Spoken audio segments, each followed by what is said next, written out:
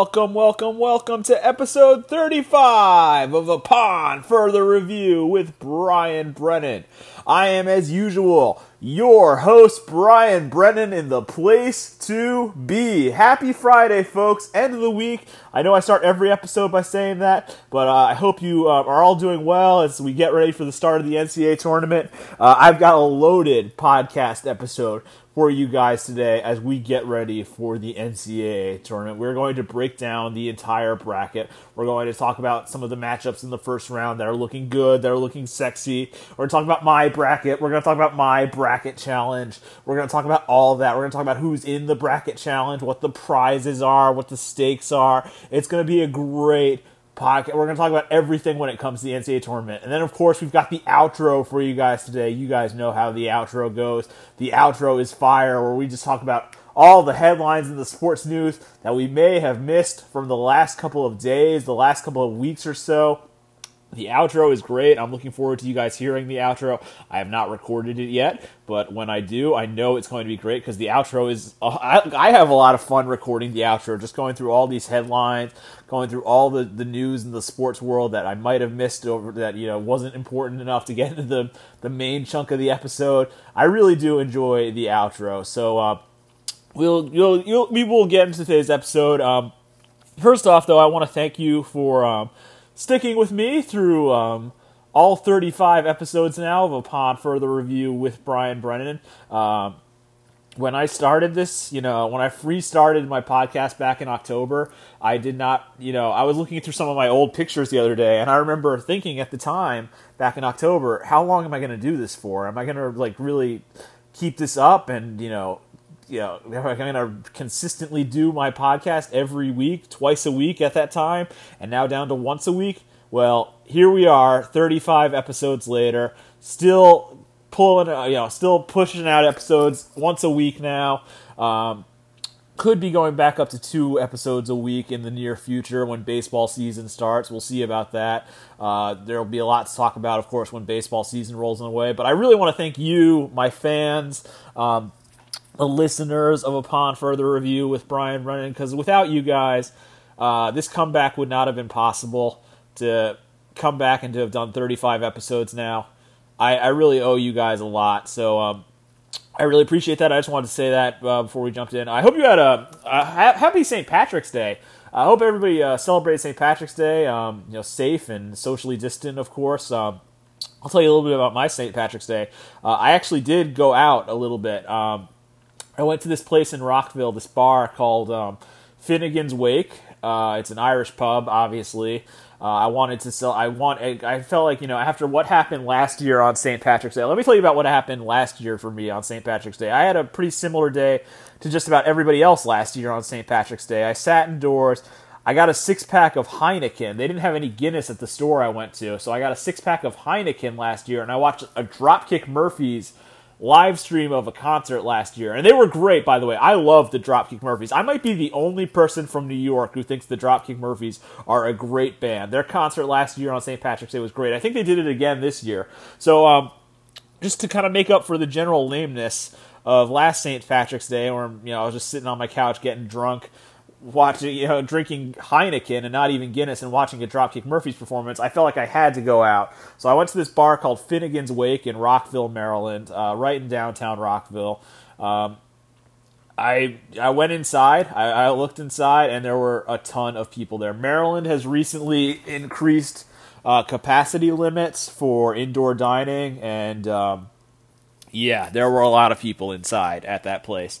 So luckily, the good folks at Finnegan's Wake had set up some outdoor tables, so I was able to sit outside, away from people, keep my distance, which is key. I did not want to be inside with all that that potential COVID spreading around. So I got a couple Guinnesses. I just had a nice little time. This was the middle of the afternoon in Rockville, Maryland on a Wednesday. It was a great St. Patrick's Day. It definitely made up for kind of a lame St. Patrick's Day last year. And then I went home and I watched the Rangers put a 9 spot on the Flyers. So it was a good day. Wednesday, March 17th was a good day for Brian Brendan. So I just wanted to recap. I hope you had a great St. Patrick's Day. That's what happened to me. That's how my day went. And I hope you guys are ready for this NCAA tournament. We've got a lot to talk about. So I'm just going to jump right into it. We're going to break down the bracket. We're going to talk about some of the matchups in round 1. We can't really talk about the matchups in round 2 just yet because we don't really know what the matchups are going to be. But we can talk about the round 1 matchups, and I can talk about my bracket challenge a little bit, who's in the bracket challenge, so on and so forth. It's gonna be great. I'm really excited for us to get back into the bracket challenge, especially after last year when we didn't have a tournament. It feels good, it feels good, but yeah, let's just jump into it, folks. Let's talk a little NCAA tournament to kickstart today's episode of Upon Further Review with Brian Brennan. Here we go.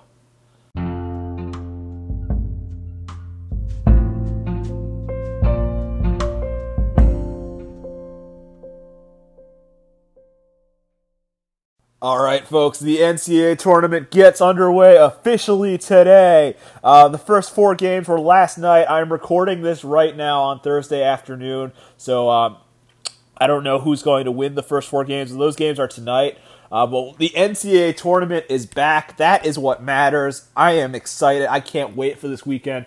College basketball from start to finish all weekend, starting today at 12:15 with the start of the NCAA tournament. Now, if you're listening to this, I hope you're in my bracket challenge. I really do. I really hope that you signed up for the bracket challenge. It was free to enter. The prize was a $60 Amazon gift card and a guest spot on this very podcast, Upon Further Review with Brian Brennan. There is still time to enter as of me recording this, so there could still be some last-minute scragglers, but we do have 37 solid members as of this post. We've got me. My bracket name is Haven't Seen Any College Basketball, and let me talk about something that I think is going to affect a lot of people this year. We haven't seen a lot of college basketball. I barely saw any college basketball. I think one time this year I watched a UConn game, and that was about it. I have barely seen any college basketball this year. I don't know what that is. Maybe it's because of the pandemic. Maybe it's because the pandemic has, made college basketball not as fun as in past years, but I have barely seen, most years I've at least seen some college basketball. This year I barely watched any. I didn't even really watch the conference tournaments last week. So I'm winging it as best I can. I'm going through this, and I feel like a lot of people are in the same boat as me. We just haven't seen a lot of college football this year. It's exciting. I'm really glad that the tournament is going on, and I'm really excited for the NCAA tournament. I'm excited to see how they're going to pull this off, by the way. I'm really excited to see how they're going to pull off all the tournament being in Indiana. That's definitely big for, it's a lot of college kids, too. You got to keep them all, under a bubble, I guess. But I'm very interested to see how this tournament is going to go. I think it's going to be definitely different from past NCAA tournaments. Probably the most unusual NCAA tournament, if I had to guess, possibly ever. Very similar to how last year's NBA playoffs in the bubble were the most unusual NBA playoffs of all time. This could be the most unusual NCAA tournament of all time. Let's see who else we've got. We've got Patrick, Ken. I'm guessing Patrick is Pat Honan. Ken, I think, is DC People's Champ. Brian, I think that's hurt. And then we've got Ethan Winter, Ethan's notable bracket. Ed could be anyone. It could be my Uncle Ed. It's Ed W. So it could be my cousin's Ed. It could be. I don't know who this is, but Ed's in the tournament. We've got another Patrick. That could be my dad. That's the other problem with Yahoo. The only problem with Yahoo is that some of these names next to the bracket, they don't really indicate, they don't give you an initial sometimes. So Patrick could be anybody, but I think Patrick's grand bracket is my dad. The Steinman is an easy one. Thank you, Pat, for differentiating your name as opposed to the other Patricks in this group. Pat's bracket. I love Pat's bracket's name, by the way. Bust COVID, not brackets. Then we've got Robbie. Robbie's in the bracket. We've got a Justin. Dylan McNiff is Nostra Dylan. Let's see how Dylan does in the bracket challenge. We've got a Matthew. James Hayes. I don't even think I know James Hayes the first. So who's James Hayes the second? I don't know who James Hayes the second is, but he's in this bracket challenge. Then we've got John Rice. I knew who I was able to figure out who John Rice was. His bracket name is Tuukka. I think that's a tribute to the Bruins goalie, Tuukka Rask. We've got a Zach, Josh Kirby, the Kirby on Sports podcast.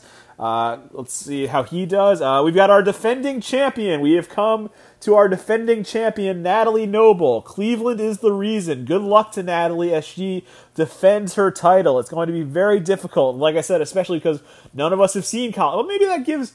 I don't know, maybe it's an even playing field because we've all not seen college basketball. We've got Brian, John, A to the Ron, that's Arun is in here, Michael's reasonable bracket. Shout out to Tim Clark because I think Tim has the best bracket name out of anybody in our bracket challenge. It's Diabetes Causes Racism. Now you may be looking at me like, what the hell? What does that mean? But there was a broadcaster in Oklahoma, I believe it was last week. He said a racial slur while some players on a high school basketball team were taking a knee, and he blamed it on his diabetes. He blamed it on his blood sugar spiking. So that's why Tim's team name is Diabetes Causes Racism. EJ, shout out to EJ. EJ's rad bracket. Wayne Wanzer's in it. Wayne Wanzer Vision is his bracket. Charlie Ferrillo, the host of ostensibly a sports podcast, is RMFT, so we know who Charlie's rooting for. Charlie's rooting for the Crimson Tide. I don't know Gregory, but Gregory named his bracket, hasn't had sex in over a year. Okay, good for you, Gregory. I don't know who this is. So then Jeremy, we've got Lee. You remember Lee from the round table. Tristan, shout out to Tristan Patrick. I think this Ed is my Uncle Ed, and then Alan Mars, shout out to Alan, he's in there too. My Aunt Anne's in the bracket challenge. Craig, Marin Petrie's in here too. We've got another Ed, and then we've got Rita, I believe that's Arun's mom. Now, if I remember correctly, Arun's mom actually did better than Arun in 2019 or 2018 in the bracket challenge. So can history repeat itself? Can Rita do well again? And then to close it out, we've got Bennett and Julia. They're both in the bracket challenge. That is your 37 members as of this recording. There's still time to join. I was talking to my friend Alex Dunbar, who's a friend of the podcast, and he was talking about, like, oh, I'm so excited for this tournament. And I was like, yeah, dude, did you sign up for my bracket challenge? And he was like, no, I missed the deadline. I'm like, the deadline's not till Friday at 12:15, dude. You have plenty of time. So let's go into some of these matchups. We'll start in the West region. Gonzaga versus Norfolk State or Appalachian State. I think Gonzaga is going to win that one. Gonzaga is undefeated going into the tournament. That is one thing that I think everybody should... If you're going to know one thing about this NCAA tournament, it's that Gonzaga is undefeated. They are trying to go 32-0, which has not happened since Indiana did it in 1976, which ironically was also the last time that Duke and Kentucky missed the tournament, was 1976, the last time that a team went undefeated. That was also the last time that Duke and Kentucky missed the NCAA tournament. But we'll see if Gonzaga can do it. They are the number one seed out of the West region, the number one seed overall. And I expect them to... No offense to my friends who went to App State. If you win this game tonight against Norfolk State... I'm rooting for App State to win this game tonight against Norfolk State. Because I have friends who went to App State, and I lived in North Carolina for a while, but either way, they're probably going to get crushed by Gonzaga. Oklahoma, Missouri is the 8-9 matchup in that region. I'm going with Oklahoma. Again, I haven't seen any college basketball this year, so I'm kind of winging it a bit, but I am going to go with the Sooners in that one. I could be anybody. Creighton versus UCSB, University of California, Santa Barbara.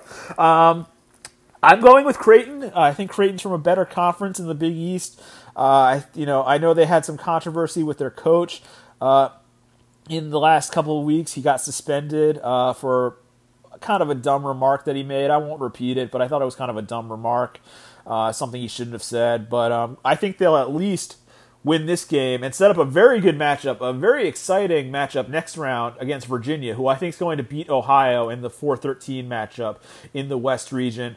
So we've got USC in the 6-11 matchup. We don't know who they're playing yet. They're either going to play Wichita State or Drake.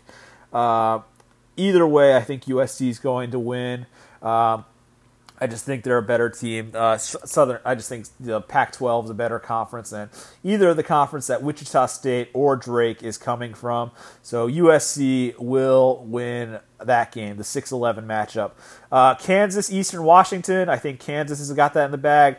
The first upset I picked of the tournament was VCU over Oregon. I don't think Tim Clark is going to like to hear that very much because VCU is a rival to his alma mater, the Richmond Spiders. But I think VCU has the tournament experience. I know it's obviously a completely different feel from when they made the Final Four, however many years ago it was. But I think VCU has the tournament experience, and I had to pick a couple upsets. So VCU gets it done over Oregon, and I think they'll play Iowa, who will beat Grand Canyon. Shout out to Grand Canyon for making the tournament. I've seen a lot of Grand Canyon like commercials and stuff, things like that. Good for them for making the tournament. So that is your West region of the NCAA tournament. Like I said, Gonzaga is the number 1 overall seed, and I expect them to not only win that first round of 64 game, but to also come out of that region. I don't see any, but I think Gonzaga is a lock for the Final Four. I think Gonzaga is going to have a good time. Michigan is the number 1 seed in the East region, and they are going to face the winner of Mount St. Mary's, I believe, or Texas Southern. Yeah, that's Mount St. Mary's or Texas Southern. I just exited out of my bracket. Just give me 1 second. Either way, it doesn't even matter. Like, it doesn't really matter. Like, Michigan is probably going to just roll over Mount St. Mary's or whoever it is, Texas Southern, whoever it is. All right, the next 8-9 matchup is shout out to Juwan Howard, Fab Five member, returning to his alma mater and having a lot of success in, I believe, is this his first year as head coach or his second year as head coach of the Wolverines? He's doing a great job either way. So I have to give credit to Juwan Howard. Congratulations on your success being a number 1 overall seed. I can't remember if I picked you to come out of this region or not. We'll talk about that in a minute.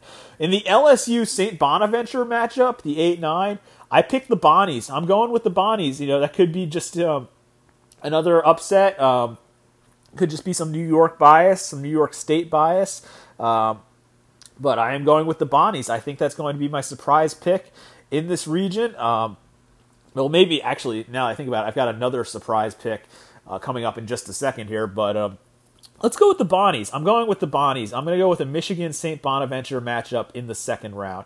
But I guess the biggest upset I have in this first round of 64 in the East region is Georgetown over Colorado. Now, I just like Patrick Ewing. I am liking this Georgetown story. What they did last week at the Big East tournament was awesome. I was really rooting for them. I was really happy for them to do that. And you know what? I think they're going to keep it going. I think they're going to win this game against Colorado. I think they will be the 12-5 upset. Georgetown knocks off Colorado. And then I don't want to pick Florida State in this matchup. I want to pick UNC Greensboro because I have kind of a soft spot for UNC Greensboro. I have to give a shout out to their head coach, Wes Miller. He's done such an incredible job as the head coach of G. But I think Florida State should take care of business. So congratulations to Wes on getting to the NCAA tournament. But I think Florida State is going to win. So this is a good matchup. Now, it involves a play-in. So either way, I think this is a good matchup no matter who it is. BYU versus Michigan State or UCLA. Either way, I'm picking BYU, but I do like that matchup. And I do like the Michigan State-UCLA matchup. I'll probably keep my eye on that game tonight. That's two historic programs. Obviously, UCLA is the most historic program in all of college basketball history. I believe they've won 13 or 12 championships. My Aunt Ann, who went to the UCLA Law School, she's going to love that shout-out. And Michigan State, obviously, with Tom Izzo. That's a great matchup. I'm looking forward to that one tonight. I'll definitely keep my eye on that one, but I am picking BYU to beat whoever comes out of it. And then Texas over Abilene Christian. I've got that over the 314. This is the matchup I am looking forward to the most.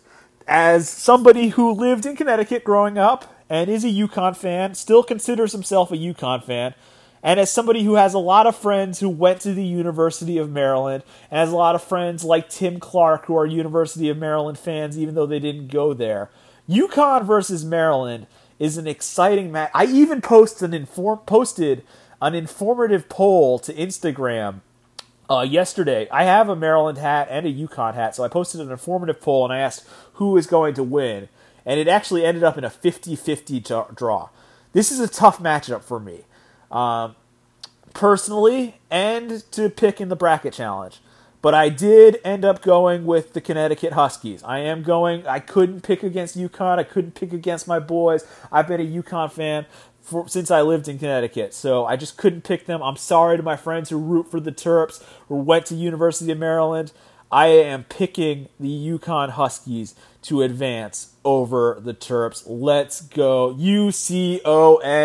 Let's go Terps. Let's go Huskies. Let's go Huskies. Beat the Terps. Beat up on the Terps. UConn wins the 7-10 matchup. And finally, in this region, before we take a quick little pause and then go to the other half of the bracket, we have Alabama versus a local school to New York. I just heard Rick Pitino, actually, the head coach of Iona, on the Michael Kay show. It's crazy how many schools Rick Pitino has gotten to the NCAA tournament, and this is probably the craziest story out of all. Iona only played a handful of games this season due to COVID issues before they had to shut the season down several times, and yet here they are. They win their conference and get into the tournament as a 15 seed against Alabama. I believe I actually have... No, I don't. I'll tell you who I have coming out of this bracket in just a second, but... I think Alabama's going to win. I think Alabama's been a nice story all year. They won the SEC. I watched that game on TV last Sunday. Good game against LSU. Really back and forth. Really exciting. So I'm going to go with Alabama to beat Iona. And coming out of this bracket, it was a tough call. This is the only bracket that I don't have the number 1 seed coming out of. And it was a tough call between Texas and Alabama. But I went with Texas. Like I said, basically just winging it at this point. I didn't see any college basketball this year, but if anybody can make a run to the Final Four, let's see if Texas can do it. I wouldn't be surprised. It'd be nice to see Alabama go on a little bit of a run, but I think this will be the bracket where the 1 seed does not come out. So I'm going to put this on pause because I'm going to put this on pause for just a quick second, and then we will get into the South and the Midwest brackets, those first round matchups, in just a hot second. All right, let's go into the South region of the bracket, where we have the number 1 seed Baylor versus the number 16 seed, the Hartford Hawks. You know, I'm rooting for Hartford as a Connecticut guy, somebody who lived in Connecticut at least, but Baylor is the number 1 seed in this bracket for a region. I mean, they've looked really strong so far this season, so I'm picking Baylor. Now, North Carolina versus Wisconsin, the 8-9 matchup, was very difficult to pick. These are two teams, obviously, that have been in the tournament a lot, so they have a history. It was very difficult to pick between the two of them, but I went with UNC. I like the way UNC ended the season. I thought they ended strongly in the ACC regular season and then in the conference tournament as well. So I just like the way that went for UNC, so I am going to pick the Tar Heels. Plus, I have a lot of friends who are Tar Heels fans that would probably jump me if I didn't pick UNC. So I'm picking the Heels. All right, for the 5-12 matchup in the South, this one's personal because we've got Villanova, which is Arun's where Arun went to school, and his favorite team, versus Winthrop, which is a big South rival of High Point. They only lost 1 game this season. I could probably give you a bit better scouting report than Winthrop than most people could. They are a very good team. Like this is a sleeper 12 team, the Winthrop Eagles, coming out of the Big South. But I still think Villanova just has more. I think Villanova, despite the fact they lost Gillespie, I think they still, as a whole, have more talent. than Winthrop. But I think Villanova will win. I'll definitely keep my eye on this game. I actually am not rooting for Winthrop as a High Point grad. Like, I don't like Winthrop. I've had so many bad memories dating back to my freshman year when I went to a High Point Panthers Winthrop Eagles basketball game in Winthrop on a school trip, and we almost got kicked out. Certain other members of my party almost got kicked out, but that I've always hated. Going to when I was courtside, the story I told a couple weeks ago, I've always hated Winthrop. So to Arun Bhattacharya and all Villanova Wildcats fans, please beat Winthrop. That's all I've got to say. Purdue versus North Texas, the 4-13 matchup. I'm going to go with Purdue. Don't have a whole lot to say. Texas Tech, Utah State. I think I'm going to go with Texas Tech, but I could see this kind of being a trap game in a way. I could see Utah State maybe making a little surprise noise or something. Arkansas versus Colgate. Arkansas, I picked that one. Florida versus Virginia Tech. This is a good matchup. Another group of two schools that have been in the tournament before, and another tough one to pick. But I went with the Gators. Chomp chomp. I just decided they were the higher seed. I didn't want to pick too many upsets. I didn't want to risk it. So I went with Florida over Virginia Tech. It'll be funny, by the way, to go back and listen to all these picks when these games are done, when the first round of games are done. It'll be fun to go back and listen and just hear how many I got horribly wrong or hopelessly. Maybe I got them right.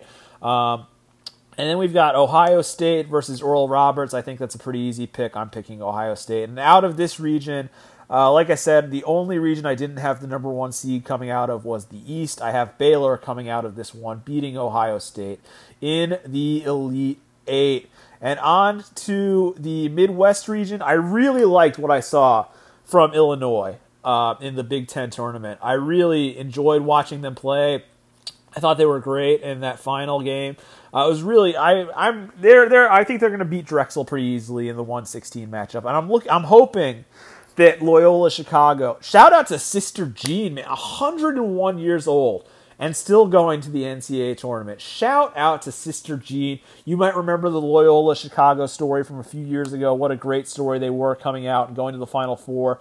I'm rooting for them again. Here they are again. They're going to play Georgia Tech in the 8-9 matchup of the Midwest region. I am rooting for them not only because of Sister Jean, but I want that Illinois matchup. If Illinois wins, which they probably will, and Loyola Chicago beats Georgia Tech, we get an Illinois versus Loyola Chicago second-round matchup. That is going to be fun to watch. That'll be a big day for the state of Illinois. Like, people in Illinois, I want that to happen. So hopefully, I want that Illinois showdown. The streets of Chicago would be going crazy that day if that were to happen. So hopefully it does. Tennessee, Oregon State is the 5-12. I picked Tennessee. Oklahoma State versus Liberty. If you know me personally, you know how I feel about Liberty. Very similar to how I feel about Winthrop. Liberty used to be in our conference. They used to be in the Big South before they... I don't even remember where they moved to. They're dead to me. Liberty's... First off, they were dead to me when they were in our conference. I hate Liberty.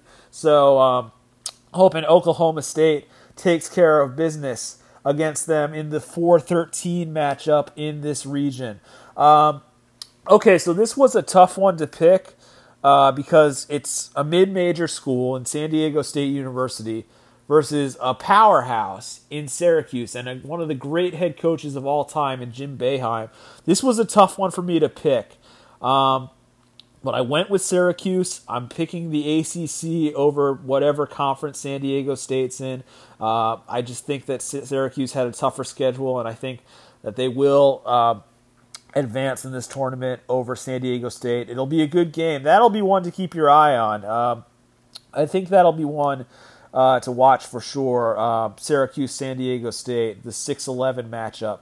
West Virginia versus Morehead State. That's an unfortunate name school, Morehead State. West Virginia, I think, is going to win that one. And this was another one where I think I went with local bias or New York bias, New York area bias as a whole when it came to my pick. Number 7, Clemson against number 10, Rutgers. I've been listening to Chris Carlin come on the Michael K. show right before his show is about to start and talk about how great Rutgers is in. I heard Rutgers head coach Steve Pickel on the Michael K. show yesterday as well. I like this Rutgers story. They have not been in a tournament in a very long time. It's been so long for Rutgers. They deserve a chance in the NCAA. I believe it's been since 30 years. I believe it's since 1991 that Rutgers has been in the NCAA tournament. So I'm rooting for them. What can I say? You know, I have a New York bias. I have an East Coast bias, but I have a special bias towards New York area sporting events and New York area sporting teams. So, besides, Clemson they've won the national championship in football a bunch. Let Rutgers have this. Clemson's not a basketball school. Come on. I mean, Rutgers isn't really a basketball school either, but still. Anyway, I think Rutgers is going to win the 7-10 matchup. Rutgers as the 10 is going to win this matchup in the Midwest region. And then finally, Houston versus Cleveland State. Cleveland is not going to be the reason this time. Not going to be the reason this time. I think Houston is the number 2 seed for a reason coming out of the AAC. They've looked strong. They crushed the AAC final. They were dominant in that game. So I expect them to destroy Cleveland State. And out of this region, I've got Illinois. I've got Illinois coming out of the Midwest region. I just love what they're... Coburn, I think, is a really good player. He's got a very memorable last name, the way it's spelled. I won't say how it's spelled. But he's actually a very good player. And he's turned into a real nice find for Illinois. So I think Illinois is going to come. I think he's going to be a big part of it, and they're going to come out of this Midwest region. So my Final Four. This is my personal Final Four. Brian Brennan's Final Four. In a year where he did not see much college basketball. Why am I referring to myself in the third person? That's just weird. But my Final Four, in a year where I did not see a lot of college basketball, is Gonzaga versus Texas, a 1 versus a 3, and Baylor versus Illinois, with Gonzaga beating Baylor in the national championship game. I won't tell you my score because I don't want to give anyone any ideas or like anything like that, but that is my bracket. I have Gonzaga winning it all. They've come this far. They want to complete the goal. They want to go undefeated. They've come this far. They're not about to let that stop them now. I expect Gonzaga to go into this tournament. And, you know, people say, oh, you're not in a major conference. What are they in, like Mountain West or something? They're still the best team in the nation. Conference doesn't matter sometimes. In situations like this, Gonzaga is definitely the best team in the nation. And I like Baylor, too. It would be kind of cool to see a Texas-Baylor national championship. That would be my backup. If Texas could beat Gonzaga, and then we get Texas versus Baylor, that would be cool just to get a Texas showdown in the national championship in Indiana. But I am going with Gonzaga. It was really tough. In a year, like I said, where I did not see a whole lot of college basketball, it was very difficult for me to pick against. I think it's just the easiest, safest, best route that I could possibly take when it came to filling out this bracket was to go with Gonzaga. So that's what I did. Again, the prize for my bracket challenge is a $60 Amazon gift card. That's up $20 from last year. Last year, obviously, there was no NCAA tournament, and I felt very bad that I wasn't able to give out a prize or have my bracket challenge or anything like that. So I decided this year I wanted to do it a little bit bigger than normal. I wanted to give out a little bit of a prize, like a little bit more of a prize than just the usual $40. So I've increased it to $60. I think that's fair. Winner take all. You also get the guest spot on Upon Further Review with Brian Brennan if you want it. If you don't want to be on the podcast, that's fine too. You don't have to be on Upon Further Review with Brian Brennan. That part I think is optional, but you're definitely getting an Amazon card. That part is definitely not. That's not optional. The Amazon card is definitely part of the deal. So that is my NCAA tournament predictions. That's who's in the bracket challenge, and that's what the prizes are. I hope you were able to keep up with all of that, and I hope you are ready for the NCAA tournament. I hope you I hope this was able to get you ready for today's games. Like I said, the tournament kicks off today, Friday, March 19th at 12:15. That is your deadline to submit to the bracket. So if you're listening to this episode on Friday, March 19th, it's the morning, you still haven't finished your bracket challenge yet, you've still got some time. Go do it. There's still a little bit of time. So yeah, really excited for the bracket challenge this year. Really looking forward to it. And that's pretty much it. Why don't we jump right in to today's outro.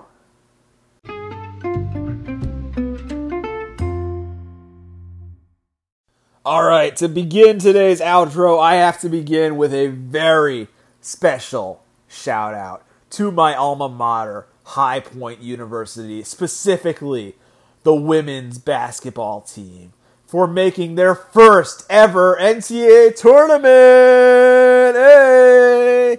I'm so proud. I'm a really proud alumnus of High Point University. I'm really proud of this women's team. They've done an incredible job. I watched the whole game on Sunday when they beat Campbell to clinch the Big South, and I was really proud. This is our first NCAA tournament appearance for men's or women's college basketball, so it's really exciting. I'm really happy for High Point, my alma mater, to make the NCAA tournament. Look, we're playing UConn. I'll say that. We are playing UConn, and if you don't follow women's college basketball, UConn is the dominant force in women's college basketball. Since Gino Auriemma got there, they have been a dominant super powerhouse, and they are a number one seed in this tournament. High Point's a 16 seed. I don't really care about any of that, folks. We're probably going to lose. I'm fine with it. I'm fine with it. I'm just proud of my school, man. I'm just proud of my alma mater. I'm just proud of High Point University, and I'm really excited to have this opportunity on the national stage. 8 p.m. on ESPN on Sunday, nationally televised if you want to watch. 8 p.m. Sunday, be there. If you are a High Point alum, be there. I don't care if we're going to get crushed. Just be there. Be there. This is a huge deal for our school. So I just wanted to give a shout out to my alma mater before we jump head first into the outro. This is exciting news that just broke right before I was about to record. So we've talked about how New York is at 10% sporting event for capacity for sporting events now. They just changed it. They literally just changed it today. They are now going to 20% for outdoor sporting events. So specifically, Yankee Stadium, Citi Field, MetLife Stadium, places like that, it's now going to be 20%. I have a statement from the Yankees that I would like to read. The New York Yankees, in conjunction with New York State Governor Andrew Cuomo and the New York State Department of Health, today announced that Yankee Stadium would open up to a 20% capacity to start the 2021 regular season. To begin this season, each guest in attendance will be required to take a PCR or antigen COVID-19 test with negative results or provide proof of a COVID-19 vaccination. More information will be posted shortly on COVID-19 testing and proof of COVID-19 vaccination. Subject to improving public health conditions, the Yankees are hopeful to be able to expand capacity and eliminate testing in early May 2021. Additionally, the Yankees are hopeful that testing requirements can be eased by mid-May 2021. For more info on protocols and additional details regarding the start of the 2021 season at Yankee Stadium, visit www.yankees.com/updates. So this is really exciting. We're just getting closer and closer to eventually full crowds at Yankee Stadium, and This is really like 20. If it's going to look anything, if 20% at Yankee Stadium is going to look anything like 10% at Madison Square Garden, I think it's going to be really awesome. I'm really excited for. I think it's good for outdoors sporting events.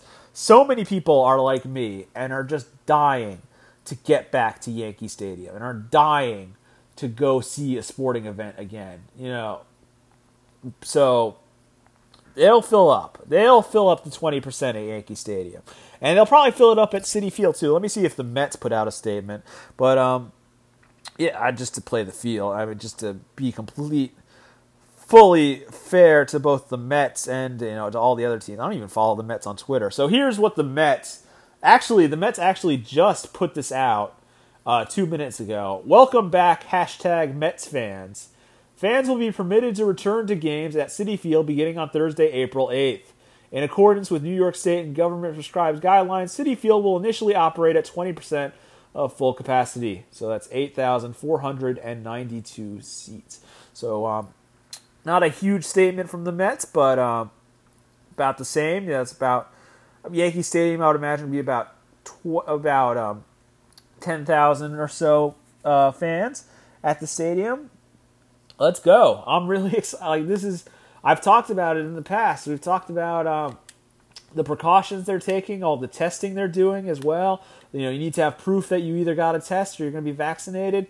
This goes back to what I said on a previous episode, or what I guess Rick DiPietro was the one who said it, and I kind of relayed what he said. But I would feel safer at a New York sporting event than just about anywhere in the world right now. If they're going to take all these precautions, they're going to socially distance people, why wouldn't I feel safe? Why wouldn't I be willing to go back to Madison Square Garden or go to Yankee Stadium? At some Citi Field, anywhere like that.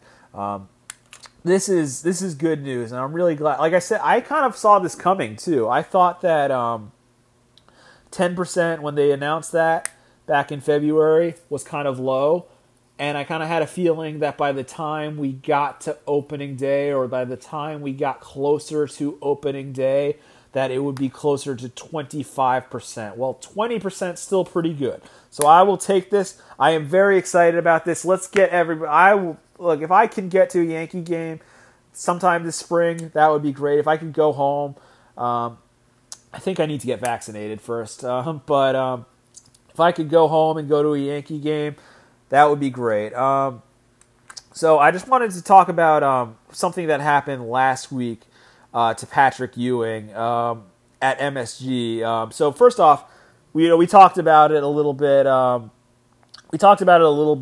During our bracket challenge breakdown, but Georgetown won the Big East. Congratulations to them. It's very surprising. I guess they only had a 500 record, but congratulations to Georgetown on winning the Big East. Definitely a surprise upset. But last week, Georgetown arrives to the MSG where the Big East tournament was being held at Madison Square Garden, and security guard there checks Patrick Ewing's badge.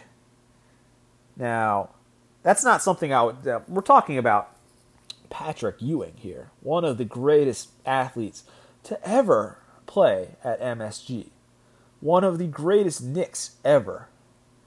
He said this was the quote from Ewing. "I do want to say one thing, though. I thought this was my building. And I feel terrible that I'm getting stopped, accosted, people asking for passes.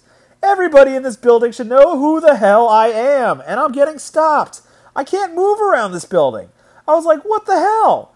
Is this Madison Square Garden? He then said, "I'm going to have to call Mr. Dolan and say, geez, is my number in the rafters or what?" Now, there have been a lot of opinions on this over the last week or so. I haven't been able to give mine because I haven't done my podcast.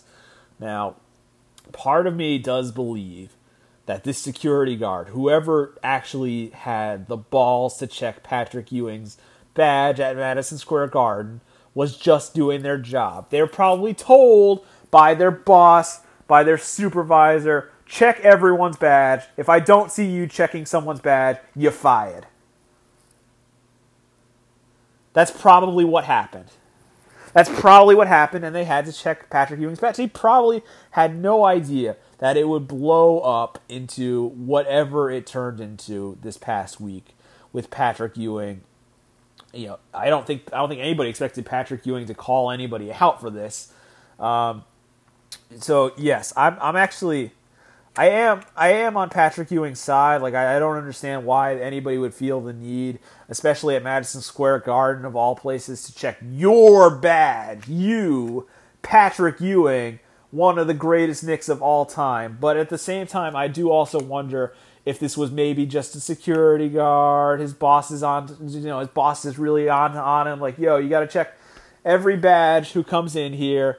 And if I see you not checking a badge, I'm going to fire you. That's partially what I think is at play here. So I understand both sides. I just wanted to say that. But congratulations. Patrick Ewing got the ultimate revenge possible by winning the Big East tournament in MSG. Good for Georgetown. You know, that's a program that's, you know, had their ups and downs. They obviously won a national championship in the 80s with John Thompson. Rest in peace to John Thompson, of course. He just passed away recently this past year. But Patrick Ewing has gotten them back to the main stage, and that's really exciting. I'm really happy for Patrick Ewing. I'm really happy for Georgetown.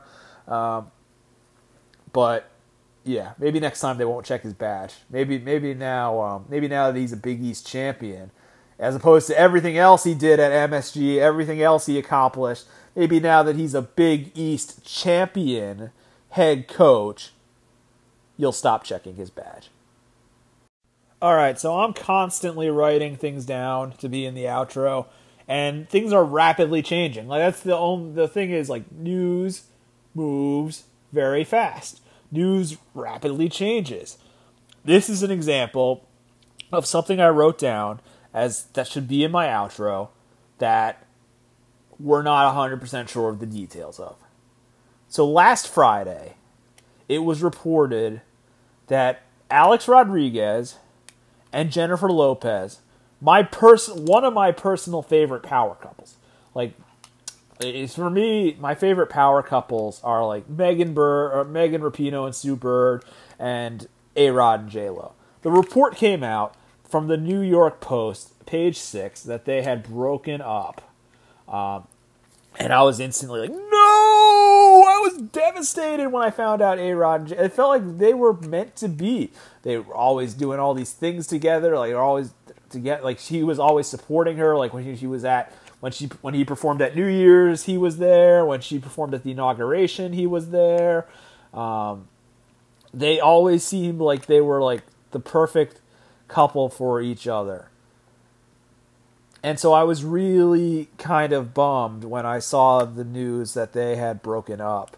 And definitely, really, I was just like, man, like, love is dead. Like, if those two people can't be together, then love is dead. Like that's pretty much how I felt about it. But then reports came out that they are actually not breaking up, and that they are working on things. I guess they had some issues. There have been rumors. Now, I'm not a rumor podcast, so I'm not trying to start rumors.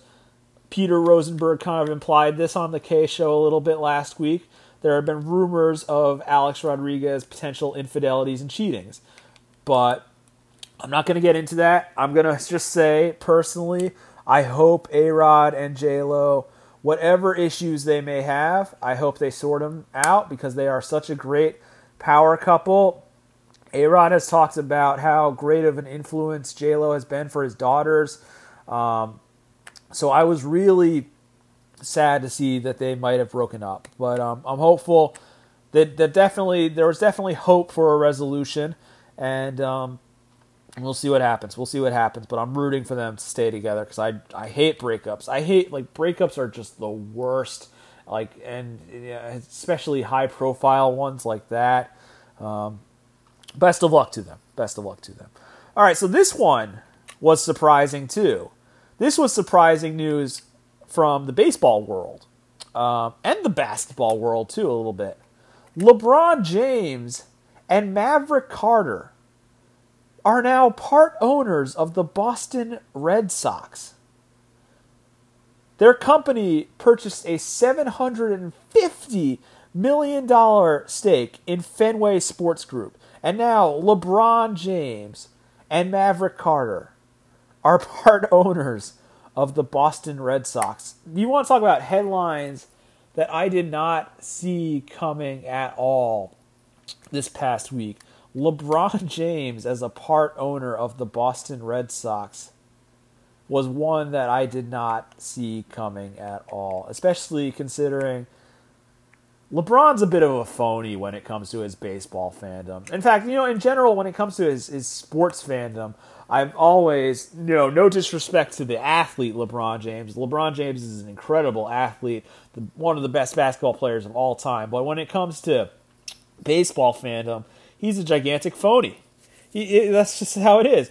I remember that playoff game in 2007, Yankees-Indians at Jacobs Field, where LeBron James wore a Yankees hat to a Cleveland Indians playoff game in Cleveland. I remember that. I'm old enough to remember that. That wasn't that long ago. You know what else wasn't that long ago? When LeBron James was supporting the Cleveland Indians in the 2016 playoffs and in the World Series. We all remember that video after Rajai Davis hit the home run in the World Series of LeBron James going, "Let's go!" and flexing a little bit. We all remember that. Are we too young to forget LeBron James also supporting the LA Dodgers this past year? And in his previous time in LA, he has always been openly supporting the Dodgers. And now he's a part owner of the Boston Red Sox? Give me a break. That's just phony sports fandom at its best. LeBron, and so I want to actually give a shout out to my dad. My dad actually made a very good point. As you know, my dad is a big soccer fan, and LeBron James is also, his investment in Fenway Sports Group, but he's also an investor in Liverpool FC. So this could possibly be more. What my dad said basically was that this could be more of a play for Liverpool for LeBron, as opposed to the Red Sox. So. Maybe, but it was definitely very surprising to see LeBron James. Some Yankee fan you are. He's not clearly some Yankee fan you are if you're going to buy the partial share of the Boston Red Sox. But I will, give them a little bit of respect. They're the first African-American partners in Fenway Sports Group history, which is obviously a big milestone, so congratulations to them for that.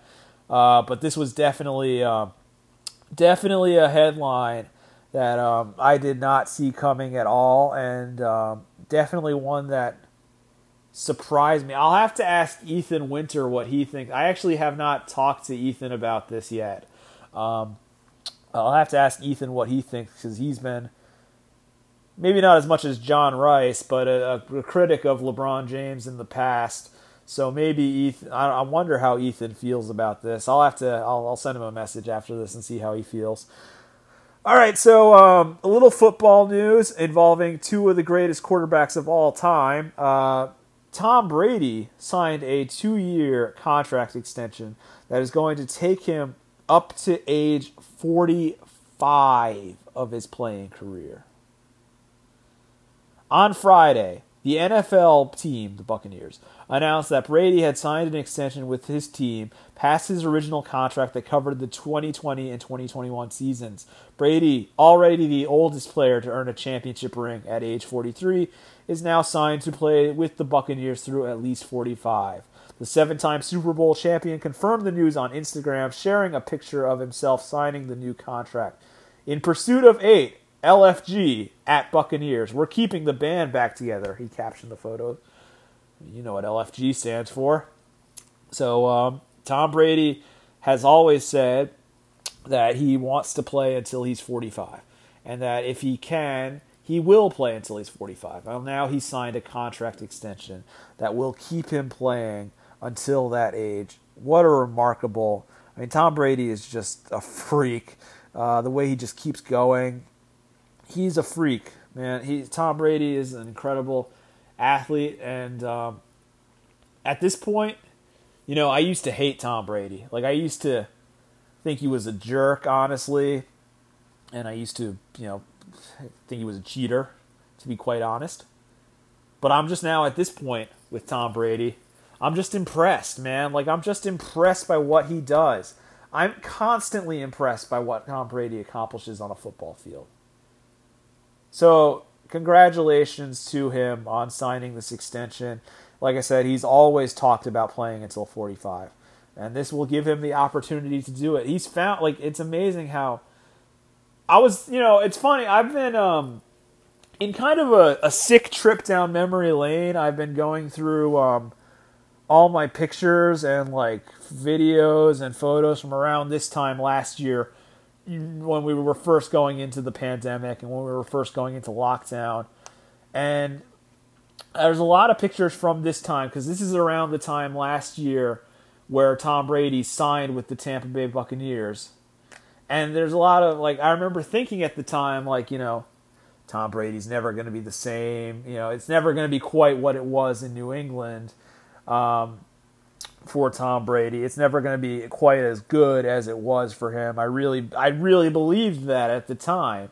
But now here he is, already got a Super Bowl ring under his belt in Tampa Bay, possibly going for more, and going to play until he's 45. The ageless wonder, Tom Brady, strikes again. But I have to also give a shout-out to Drew Brees. Drew Brees officially announced his retirement this past weekend. What day was it?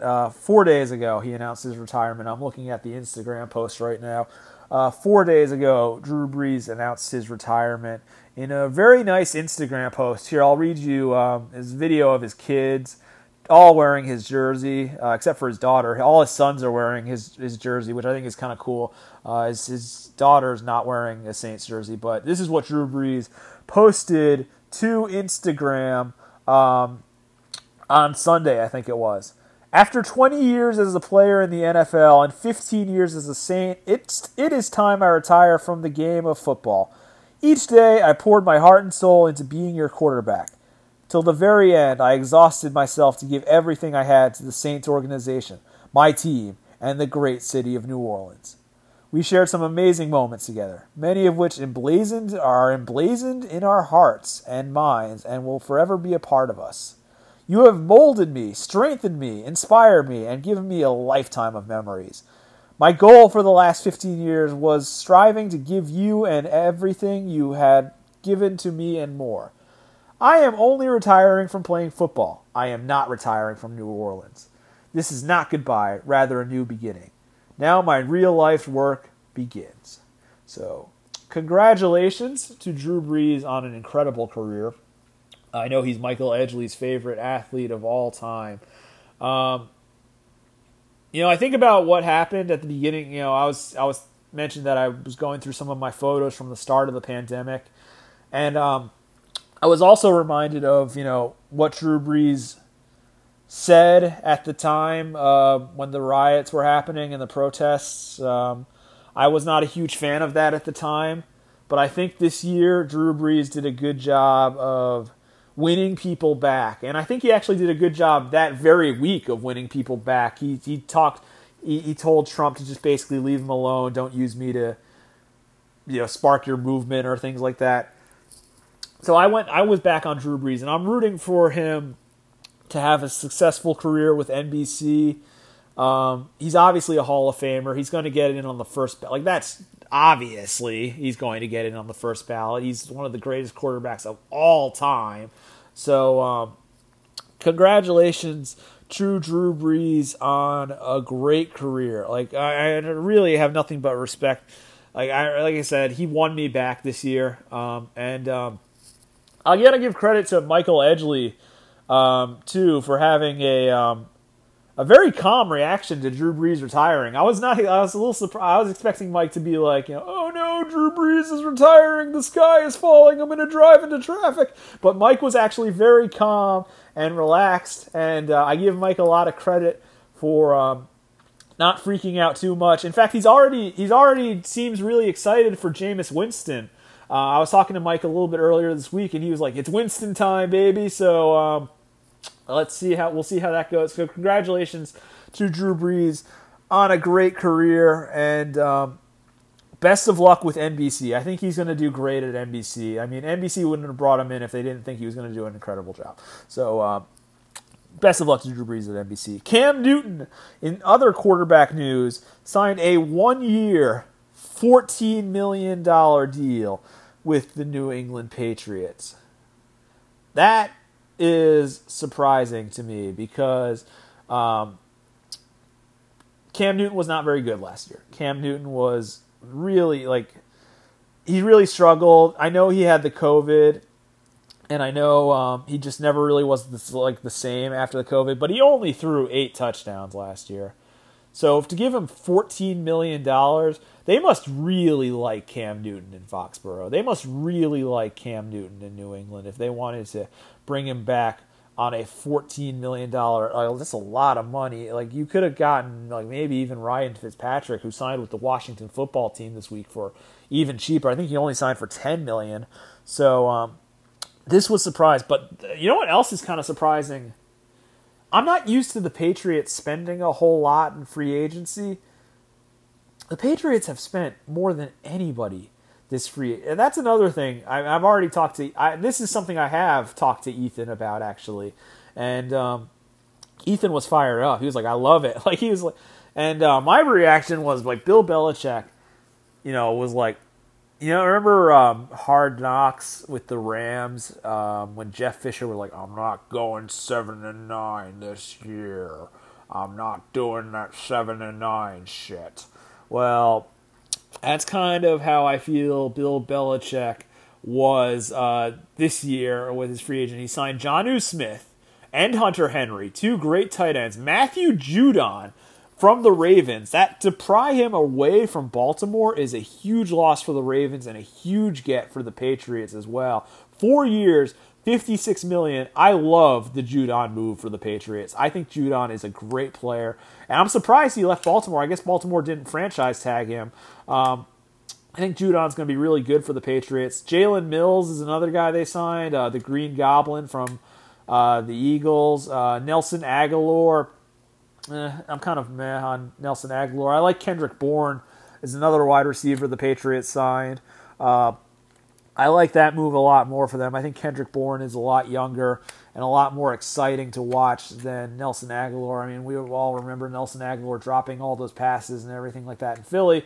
So I think Bourne is a better fit for the Patriots. But yeah, the Patriots have made some moves this offseason, so I just wanted to give them a shout because that's been kind of surprising. You're not used to the Patriots making free agent moves, but like I said, Bill must have been like, "I'm not doing this 7-9 shit anymore," and he was like, "I'm gonna just sign a bunch of free agents." So that was a good move. The Bears also signed Andy Dalton. So I guess Andy Dalton is their starting quarterback. You just don't give $10 million to a backup quarterback. I mean, Andy Dalton, my ginger brother, he had a good year with the Cowboys, serving as Dak Prescott's backup. I thought he did a pretty good job. But will he have the same success in Chicago? I don't know. But anything's better than Mitchell Trubisky, honestly. And Mitchell Trubisky sucks. So good luck to Andy Dalton. I guess somebody has to be the quarterback. The Bears have had so many quarterback issues in the past year, so I guess Andy Dalton is the latest plug in and see how it goes. All right, so off sports now, just very quickly. I wanted to talk about the Grammys a little bit. Now, I don't love the Grammys. But there were not a whole lot of sports on Sunday night, so I was able to watch pretty much the entire thing. I was surprised. I was only going to watch a few minutes at first, but I ended up watching damn near the whole Grammys ceremony. And while I'm still confused by things like Record of the Year and Album of the Year as to how they could possibly be different, and different awards and different categories. I'll just talk about the performances, I guess, because the first performance was Harry Styles. Now, I'm not a huge Harry Styles fan. In fact, I had never heard this song before, Watermelon Sugar. I had never heard that song before Sunday, but I really liked it. I thought he kicked off the show really great. That was a great performance. Bruno Mars and Anderson .Paak are just great. Like, together, they're just so good. Leave the Door Open is an incredible song. Like, if you haven't heard this song yet, this Bruno Mars, Anderson .Paak collaboration, two of my favorites, by the way. If you haven't heard this song, go listen to that. Or watch their Grammys performance. That was great, too. Taylor Swift gave a really, really passionate performance. Another artist I hadn't really listened to a whole lot. I mean, I know they've got fans all over the world.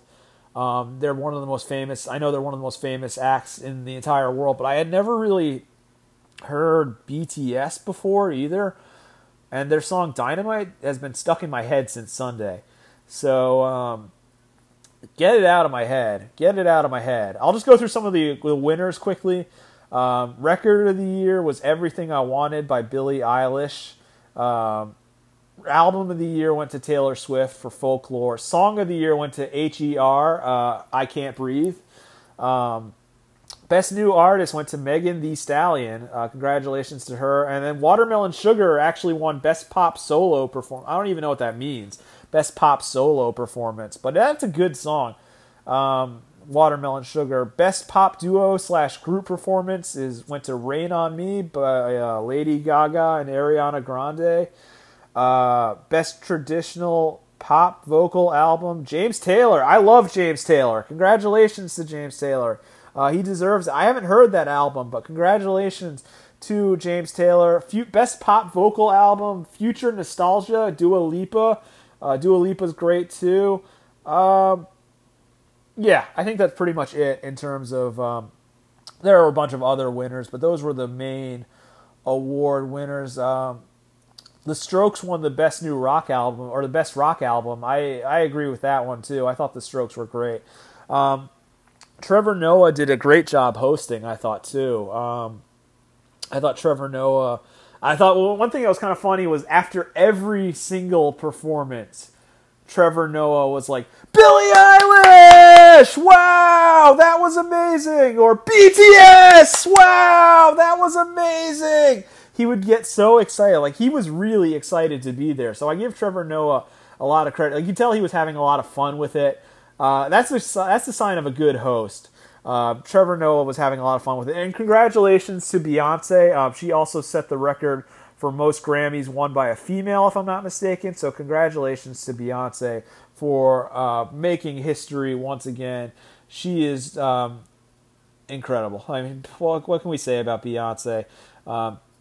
She just influenced and changed the music game so much. Let's go in to your NBA, NHL, and EPL schedule updates for the weekend. We've got the Kings and the Celtics at 7:30 on Friday. The Spurs and the Cavaliers at 7:30 on Friday. Pacers Heat at 8 o'clock. Nets Magic is at 8 o'clock on Friday. Jazz Raptors is at 8 on Friday. Pistons, that is a terrible game. Pistons Rockets. The Pistons are 11-29, and the Rockets are 11-28. So, if I'm not mistaken, the Rockets have lost like 19 straight games or something crazy. Something's got to give. Somebody has to win that Pistons-Rockets game. Warriors-Grizzlies at 8 o'clock. Bulls-Nuggets is at 9 o'clock. Timberwolves-Suns is at 10. And then Mavericks-Trailblazers at 10 on NBA TV. On Saturday, only a few games. Hawks-Lakers is at 3:30. Kings-76ers is at 8. Warriors-Grizzlies is at 8 o'clock on NBA TV. Spurs-Bucks is at 9. And Hornets-Clippers is at 10. So no primetime ABC game this Saturday. I have to wonder if that's partially due to the NCAA tournament, the fact it's going to be on literally all day on Saturday. I'll see how that goes. That's your NBA schedule for Saturday. And then on Sunday, we've got the Pacers and the Heat at 1 o'clock, the Thunder and the Rockets at 2 o'clock, Pelicans Nuggets at 3, Magic Celtics is at 3:30, Wizards Nets is at 7, Raptors Cavaliers is at 7, Bulls Pistons is at 7. The Knicks play the 76ers on Sunday at 8. Close game between the two of them on, when did they play? Tuesday. It was Tuesday the Knicks played the 76ers. I think they just ultimately ran out of gas at the end. Let's see if they can get their revenge on Sunday. They held them to under 100 points, but still lost. Anyway, I've kind of forgotten where I was. Yeah, we'll just end it there on the NBA schedule. On to the NHL schedule. Friday night, March 19th, we've got the Rangers and the Capitals, a back-to-back, a chara, if you will, as Tim Clark and I call it, a chara. A back-to-back between the Rangers and the Capitals. First game is at 7 o'clock. Canucks versus Canadiens is at 7 o'clock.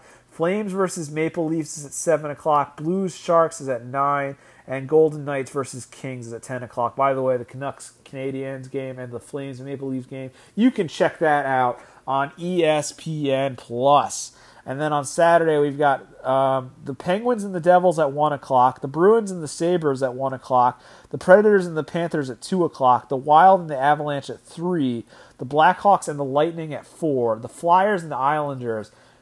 Islanders were red hot. The Islanders were the hottest team in all of hockey, by the way. Pat Honen's going to love this. They were the hottest team in all of hockey up until Tuesday when they lost to the Capitals. And the Flyers, well, I mean, I mentioned it at the start of the episode. They got their asses kicked by the Rangers last night, 9-0 in a beautiful game. That was a lot of fun. I had a good-ass time watching that Flyers-Rangers game last night.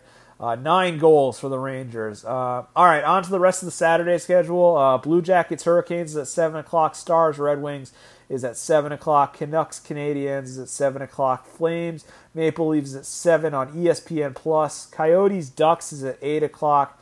Blues, Sharks is at 9. And Jets, Oilers, Adrian Rutherford's Oilers, 10 o'clock on Saturday, March 20th. And then we've only got a few games on Sunday. We've got the Devils and the Penguins, the Panthers and the Lightning, the Golden Knights and the Kings again, and the Predators versus the Stars. Panthers Lightning is on ESPN+. Golden Knight King is on NBCSN, and Predator Stars is on ESPN+. You know, one last funny thing about that 9-0 Rangers game. The Rangers coaching staff was completely out of that game. David Quinn was not coaching that game. Neither was any of his assistants. It was Chris Knobloch filling in, the AHL head coach of the Hartford Wolfpack. And that's a way to fill in, by the way. I don't know what was wrong with Philly last night, but the Rangers just absolutely destroyed them. So shout out to Chris Knobloch on getting his first NHL head coaching win as the Rangers acting coach last night. All right, so Friday, March 19th in the EPL, we've got Fulham versus Leeds at 4 o'clock. That's a Friday afternoon game for you. You remember the times, obviously we sprung ahead this past week, so now that's why the games are starting at 4 and not 3 in the English Premier League. And then on Saturday, we've only got one game, Brighton versus Newcastle. That's at 4 o'clock. And then on Sunday, we've got 2 games. We've got West Ham versus Arsenal in a London derby. We know how Arsenal absolutely crushed it against Tottenham. I was really happy with the North London derby win this past weekend. And Arsenal as a whole have been playing a lot better lately. Like, they've been playing, it's been much more fun to watch. We'll see how they do today against Olympiacos. They already have a 3-1 lead. I expect them to cruise right on through to the next leg of the Europa League. Excuse me, but hopefully they take care of business against West Ham this weekend. And that is it. That is your NBA, NHL, and EPL schedule update. Unfortunately, before we wrap up this episode, I do have to offer my condolences to everybody who was affected and unfortunately lost their lives in the Atlanta spa shooting this week. Really terrible. Hate against Asians and hate in general. We can't stand for it. We shouldn't stand for it. And I'm glad and I'm heartwarmed to see that many people are starting to speak out against hate against Asians and all other minority groups in this country. But it was really horrible to see what happened in Atlanta, and just have to unfortunately offer my condolences as we wrap up this episode of Upon Further Review with Brian Brennan. Hate is not okay. Love, don't hate. That's all I can say. Like, love. Love your neighbor. Love your friends. Love your family. Love is the answer. That's all I pretty much have to say.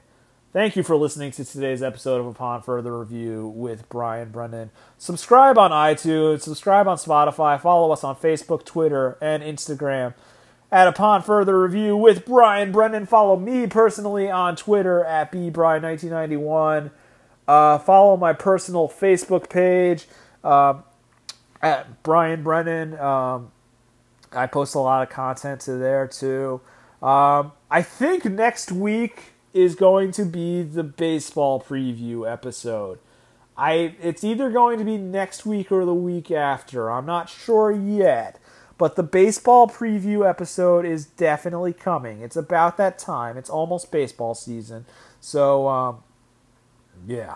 I'm ready for baseball season to begin. So I think that's coming next week. Just a little bit of housekeeping to wrap up today's episode.